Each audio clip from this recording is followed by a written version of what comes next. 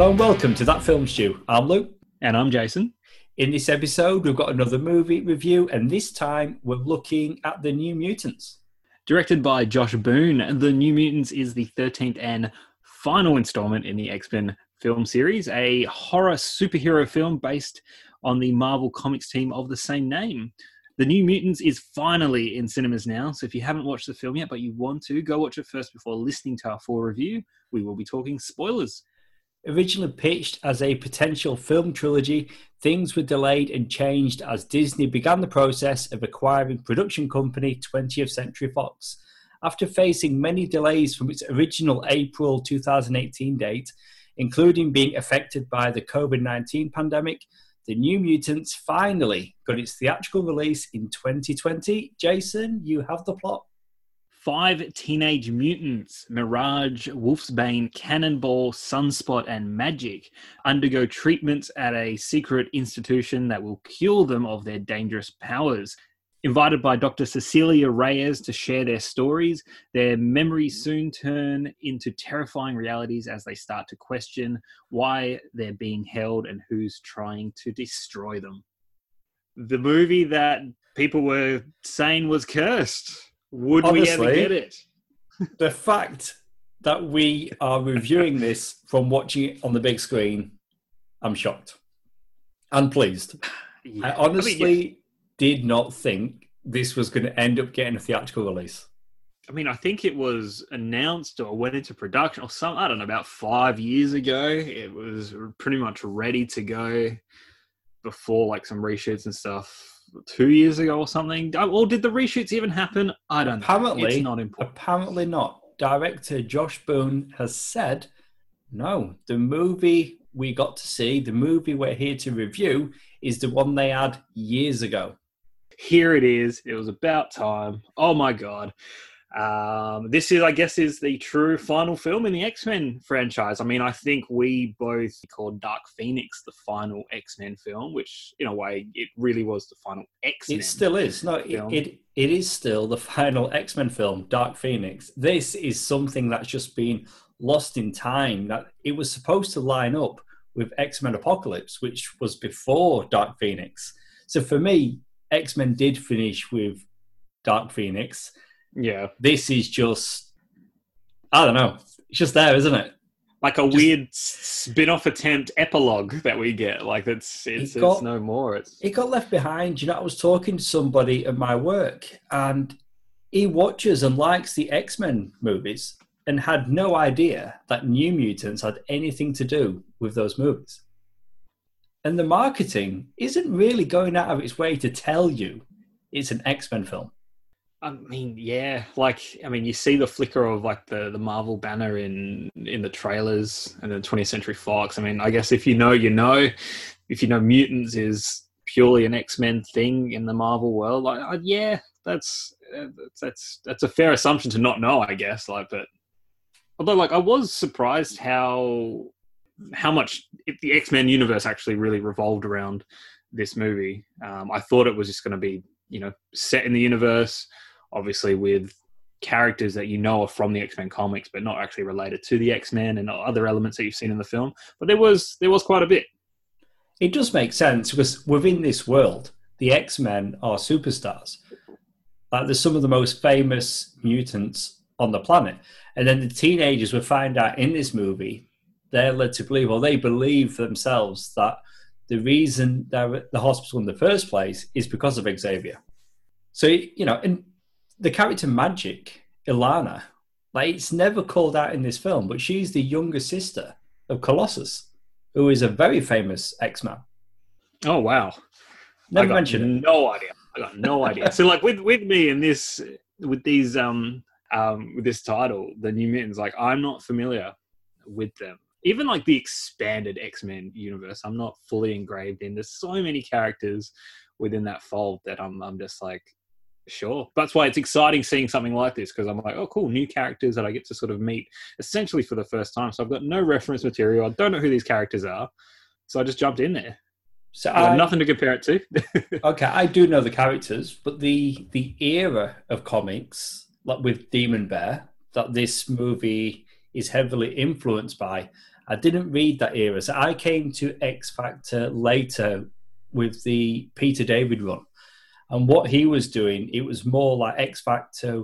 You had the character Madrox who could duplicate himself. I think he was in the X-Men movie. Which one was it? The third one, The Last Stand. So he can duplicate himself. And he had a private investigator agency.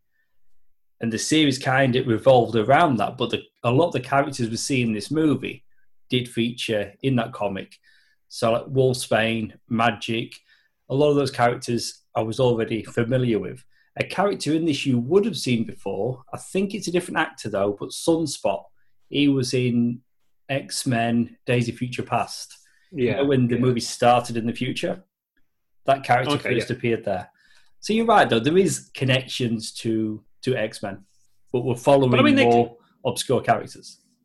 But I mean, like you said, like they call out the X-Men as, you know, something. They're like, oh, are they training us to be X-Men? You know what's going on. And then, you know, later on, there's obviously a bigger reveal, and I guess a connection to the Logan film as well, which is pretty exciting.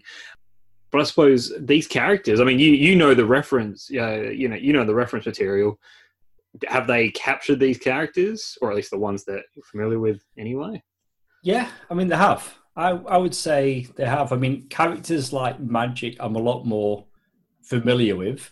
Like, she's a pretty strong character, is interesting from the comics, and that definitely translates to this movie as well. She's for sure one of the more interesting characters in this movie. If at some point during this movie we were told that we're no longer going to follow anybody else but only her, I'd have been happy with that.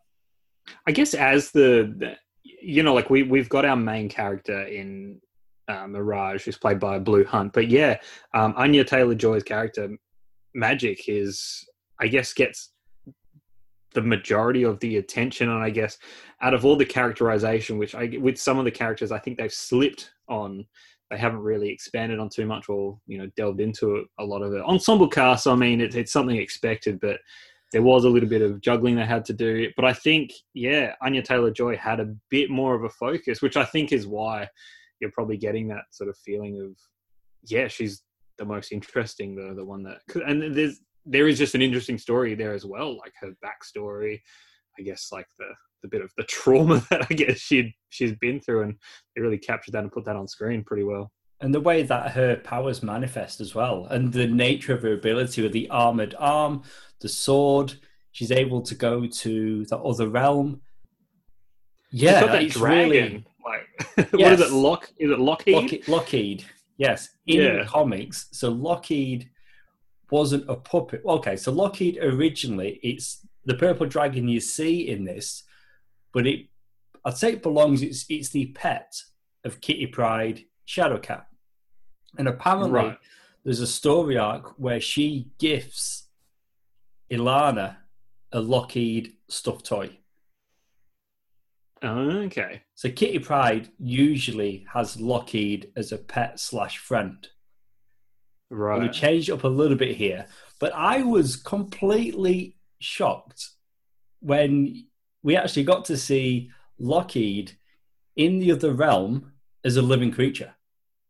I thought it was cool. Like, I was just brilliant. I was really surprised. I thought we were just going to get the puppet. It was going to be a nice nod to the comics, but no. It's then they just more than that. I mean, yeah, with Magic's like powers, you know, like going into that realm thing, and then you seeing that little puppet come to life. Essentially, like, it just becomes like a little Spyro-looking dragon thing. I was just like, I'm all in on this. Like, like it's bonkers. But, you know, by that stage, I'm like, I'm having quite a fun ride. That I'm eating all of this up. Like, this is cool. They're fighting this giant bear. They made you wait, though. Yeah. They made you wait, and it felt like we waited. For me, I felt as though I waited a lot longer than I actually did to get to that moment. What felt like maybe, say, the first hour to get to that last final half an hour, where it's, oh wow. It feels like I'm watching an X-Men movie now. You've got the big spectacle, the powers, but that first hour, it felt, I don't know, like 2. This felt like an extremely long movie for me. Like, was it was it dragging for you? Like, was Yes, that a that's what I detriment? mean. Yeah. Yes, Okay. no, So it it was a was. struggle. It was a long I first hour. I mean, I didn't. I mean, I didn't feel that. I was. I mean, I was engaged in in I guess the horror thriller element of this movie, and I guess it is sort of set up like that. And I've watched a lot of shitty horror films and stuff where there is just a lot of tension building, you know, like a long suspenseful build, and then sometimes the payoff isn't worth it. And with this one, it's sort of like, hey, this could have just been a run-of-your-mill sort of horror flick, you know, or not a very good one. But you know what? Throw in superpowers as well, these little superhero kids, and then just, you know, have something crazy going at the end. Yeah, why not? Like, I mean, it's fine. You know, it payoff works.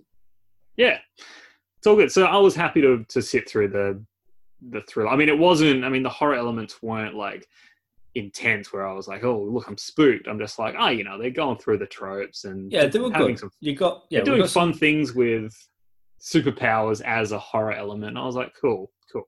Which is this almost, is this the first? I mean, besides like that Fantastic Four movie. Yeah, and that was more like body horror, but that was more like hard sci-fi.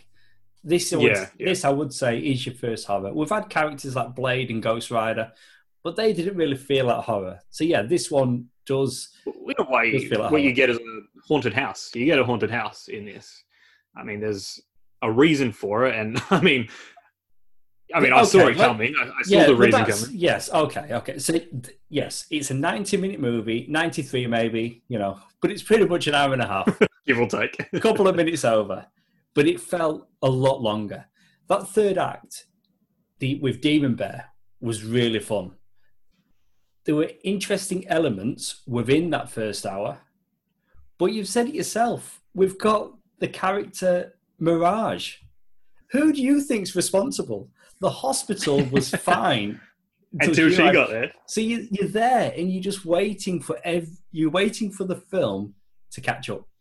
But I don't know. I don't think the movie was really trying to play it as a big mystery. Like, I think, like, a part of it, the filmmakers knew that we would know, but it was sort of just like the steps we needed to go through. But it's an ensemble. I kind of gave them a pass for it. It wasn't.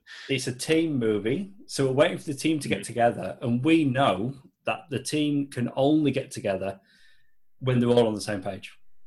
So you're right. I don't think we're trying to be tricked as an audience. You know, it's not supposed to be the usual suspects. We're supposed to be able to follow and know what's going on. It's just like I don't think anyone was waiting for someone to pop out of the bushes and been like, I've been here this whole time and I'm a ghost from, you know, yesteryear and blah, blah, blah. It's like, no one was thinking that was happening. We all knew that it was Mirage. Like, they weren't hiding it. It's fine. Let's talk about the Essex Corporation. The company was first referenced, I believe, at the end of X-Men Apocalypse. Yes. It was revealed that John Hamm had been cast as Nathaniel Essex, also known as Mr. Sinister. But more than that, apparently, he shot his scenes. For this movie? For this movie. And it's what they were looking to do, because this was, like most movies nowadays, the start of a franchise. Yeah. And it was going to be building from the Essex Corporation. But of course, they had to reference it because the Doctor, throughout the whole movie, was wearing an Essex Corporation pin, which resembled the diamond that Mr. Sinister wears on his forehead.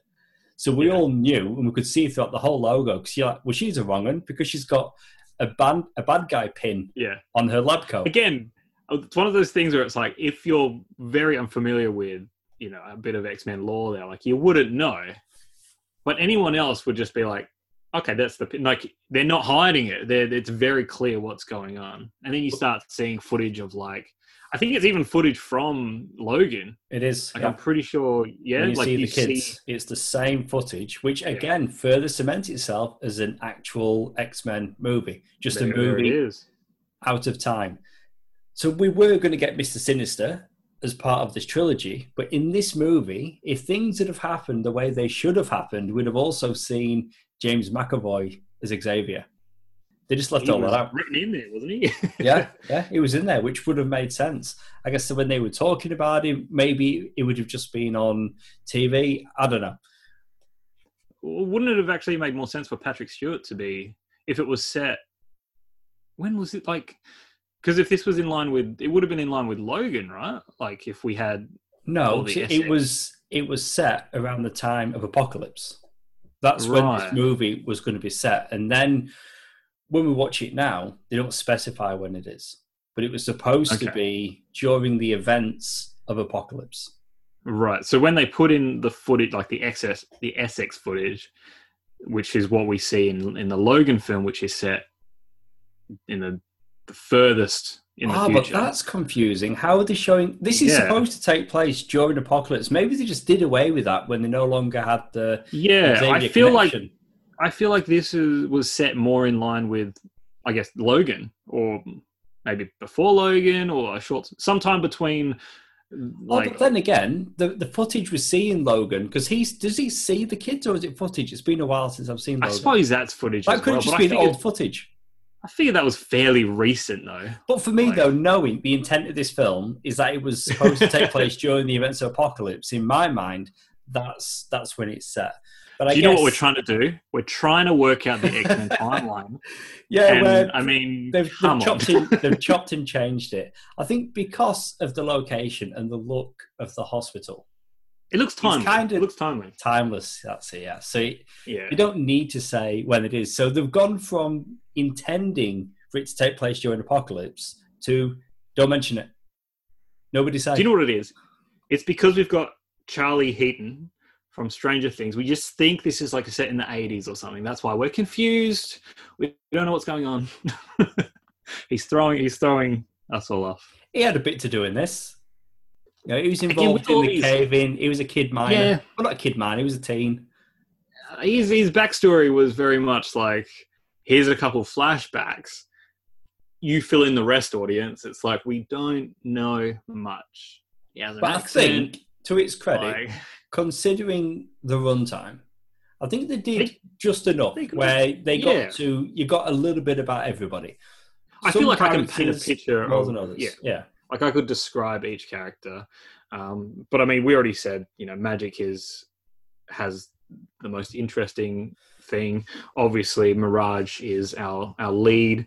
And then by design, Maisie Williams gets a whole lot of screen time as well, just with the relationship between the two of them, which I found pretty interesting also. And following watching Teen Wolf for the first time, her transformation into that like wolf girl, I was like, that's how you do it. No, I've told you before off air, an American Werewolf in London. That's how you do it. They got it right all those years ago. They did it right. It's decent here. Yeah, it is. Pretty good. But then they do cheat, though, because when she turns into a full wolf, she's literally a wolf. At least Teen Wolf, they're a bit creative. They gave him a basketball and sunglasses. That's it. They had fun with it. So. That's a bit different. But okay, so you touched on it there. You've got the relationship between Wolfsbane and Mirage. We're calling them by their superhero names, something that they never do in the movie. Yeah, they really don't. I don't think they never do. At all. Not once. But anyway, we can do it here. So Mirage is Danny. Yes. Which, you know what? Danny Moonstar, for me, is a better superhero name than Mirage. Well, you know how I was saying I didn't know these characters. So, I mean, prepping this episode, I was like, who the hell, what are their names? Like, I legit didn't know. When watching this movie, I was like, oh, her X-Men, or her superhero name has got to be Moonstar, surely. And I was like, no, not even. Ridiculous. It's Mirage. Tells you exactly what she can do. I mean, it makes sense. That's her power set kind of thing. Okay, but I was going to say, though, let's get away from the names. Let's leave that. We're talking about the relationship between Mirage and Wolfsbane. Let's stick with the superhero names.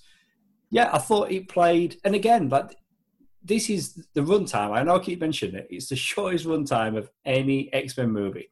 But I thought the time that they had, it was believable that these two, in this situation, genuinely developed that relationship. It didn't play like, hey, let's put lesbians in our superhero movie.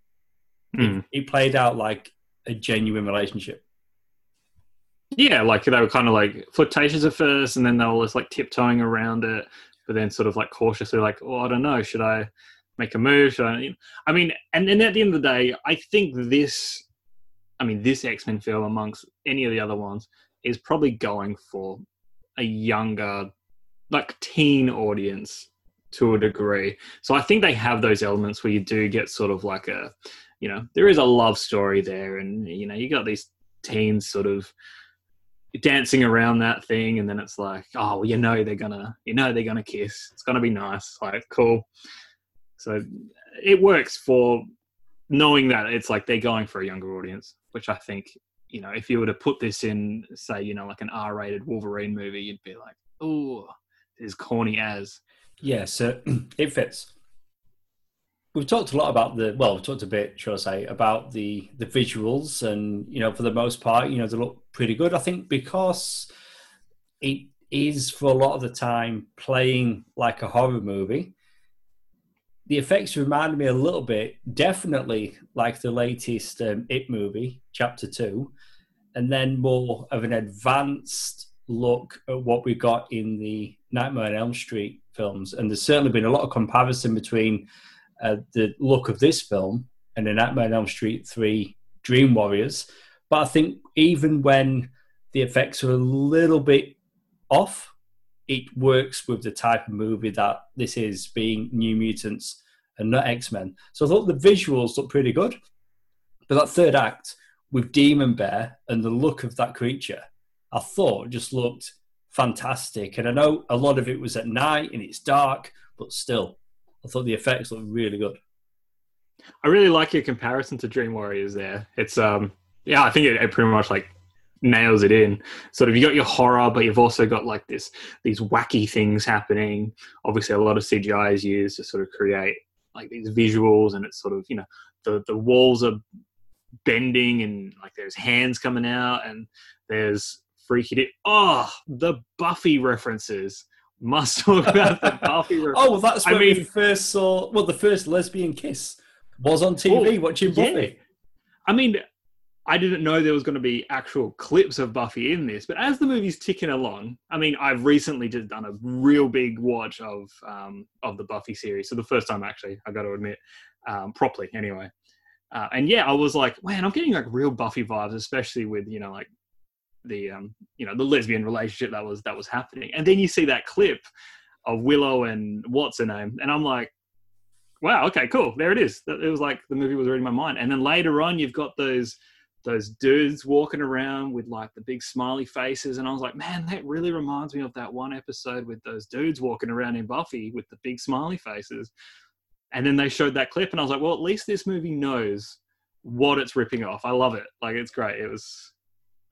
Yeah, but I would say though that the characters that we're seeing in New Mutants, although changed slightly, are based on New Mutants characters that do predate Buffy. But you're right though, the comparisons are there, and they're not shying away rip-off from it. was the wrong term. I should have used the word rip-off, but yeah, the parallels, the comparisons. But as you say, and they're letting you know that they know what you're thinking.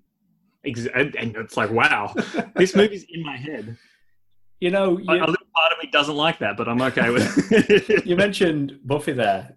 Last week, I went back and I also watched Buffy, only I watched the movie from the early 90s. That is a different experience. I'm going to ask you right here, right now, are you doing a Sounds Like Comics episode on that? Like, why not? Oh, that's a good point. Potentially. Well, I've done the homework. I've watched the movie. It'd be a lot quicker than watching, hey, maybe you should do a Sounds Like Comics on the TV series. But that's a whole nother conversation. It would be fun to do Buffy in some capacity. Anyway, let's get... I blame New Mutants. They showed us Buffy, and now we're talking about Buffy. They were talking about it. Before we get to the ratings, I feel as though at the end, whenever we start talking about a completely different property to the one that we're actually talking about, we're done. Yeah. I mentioned that this was a planned trilogy. The second installment was to be an alien invasion movie featuring the alien mutant Warlock, and then the third and final installment was to be a supernatural apocalyptic horror movie based on the X-Men comic event Inferno. In the comic, demons invade the Earth and magic plays a major role. So no surprise there, seeing her in this film. You can see why Boone was intending on having magic play a much larger part when you get to that third installment. But that sounds fun. They sound really cool, don't they? It would have been nice, and we know why. Disney, Fox, it was a whole thing.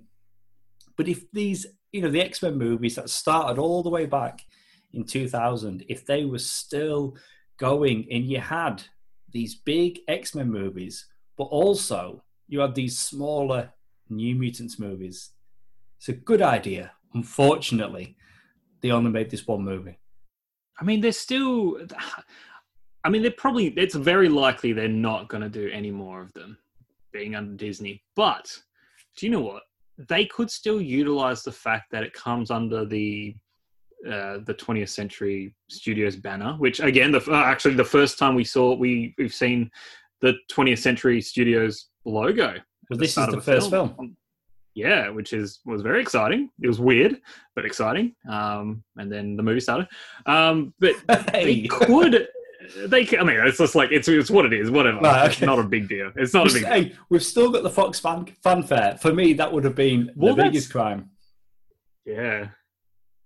But anyway, I'm saying they could still do it if they wanted to, but they probably won't. No, this is it. I think this is it. And on that, what is your rating?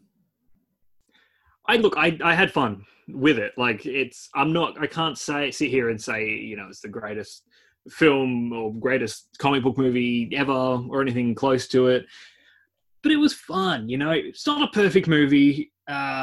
Pretty enjoyable though. Yeah, it turns it up in that third act, which is surprising because sometimes, these movies usually, drop the ball in their third act, but this just cranks it up. The characterization for a lot of the characters could have been a bit more. Maybe this movie would have benefited from another 20 minutes or so, just to flesh out a few more things. But it's a horror flick, essentially, a very light-hearted horror flick, easy to digest, horror flick with superpowers. Again, I had fun. 3.5 out of 5 is what I'm going with.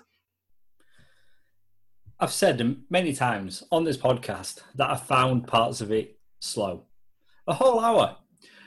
But that third act, the final half hour, really did save this film for me. I had a lot of fun with that. And it's a shame that we're not going to get more of these. I really believe that we won't. But on the whole, it's an interesting experiment to have a New Mutants movie as well as X-Men movies. Magik was a fantastic character. You're right. Maybe if it was a longer movie, they would have had more time to flesh out some more of the characters. But 3 out of 5. It's a good movie, and it's certainly worth watching. Now, as always, we're going to close out on some trivia, and I made sure that I picked trivia that wouldn't come up during the podcast. So a lot of the trivia I'm looking at, that's probably going to be a talking point. So this is what I found. Comic book artist Bill Sienkiewicz, who worked on the New Mutants comics, specifically the Demon Bear storyline that this film is based on, was brought in to provide artwork for the film's posters and closing credits. Oh, yeah. That's something cool. Yeah. So I was almost about to mention that. Without any detail, I was just going to say, hey, the artwork during the credits was pretty cool. You'd have ruined my trivia. Well, I mean, we got that instead of, I guess, a post-credit scene, which apparently there was one, but they decided to obviously not include it because there was nothing to tease. It could have been John Hamm. Could have been John Hamm. More than possibly, yeah. Maybe it will end up. Maybe it'll end up on the Blu-ray. Special features. You're teasing a movie that will never come. Well, that's it for our review of The New Mutants. Please go subscribe and download this podcast on SoundCloud and Apple Podcasts. And please leave us a review. It helps listeners just like you find the podcast. We're on social media. You can find us on Facebook, Twitter, and Instagram as that Film Stew Podcast. We also have our companion shows, Rewind and Review and Sounds Like Comics, which each have their own Facebook pages. And all our episodes can be found on our website, thatfilmstewpodcast.com. If you missed it, be sure to check out our recent review of Superman, Man of Tomorrow. Sounds Like Comics have an episode looking at the Green Hornet movie from 2011, and Rewind and Review went back to 1995 to revisit Mighty Morphin Power Rangers, the movie. Oh, well done. You know what? Yeah. Of course I know it. I grew up on Power Rangers. Some people don't. I'm just saying. You've been listening to Luke and Jason, the guys from That Film Stew. See you soon.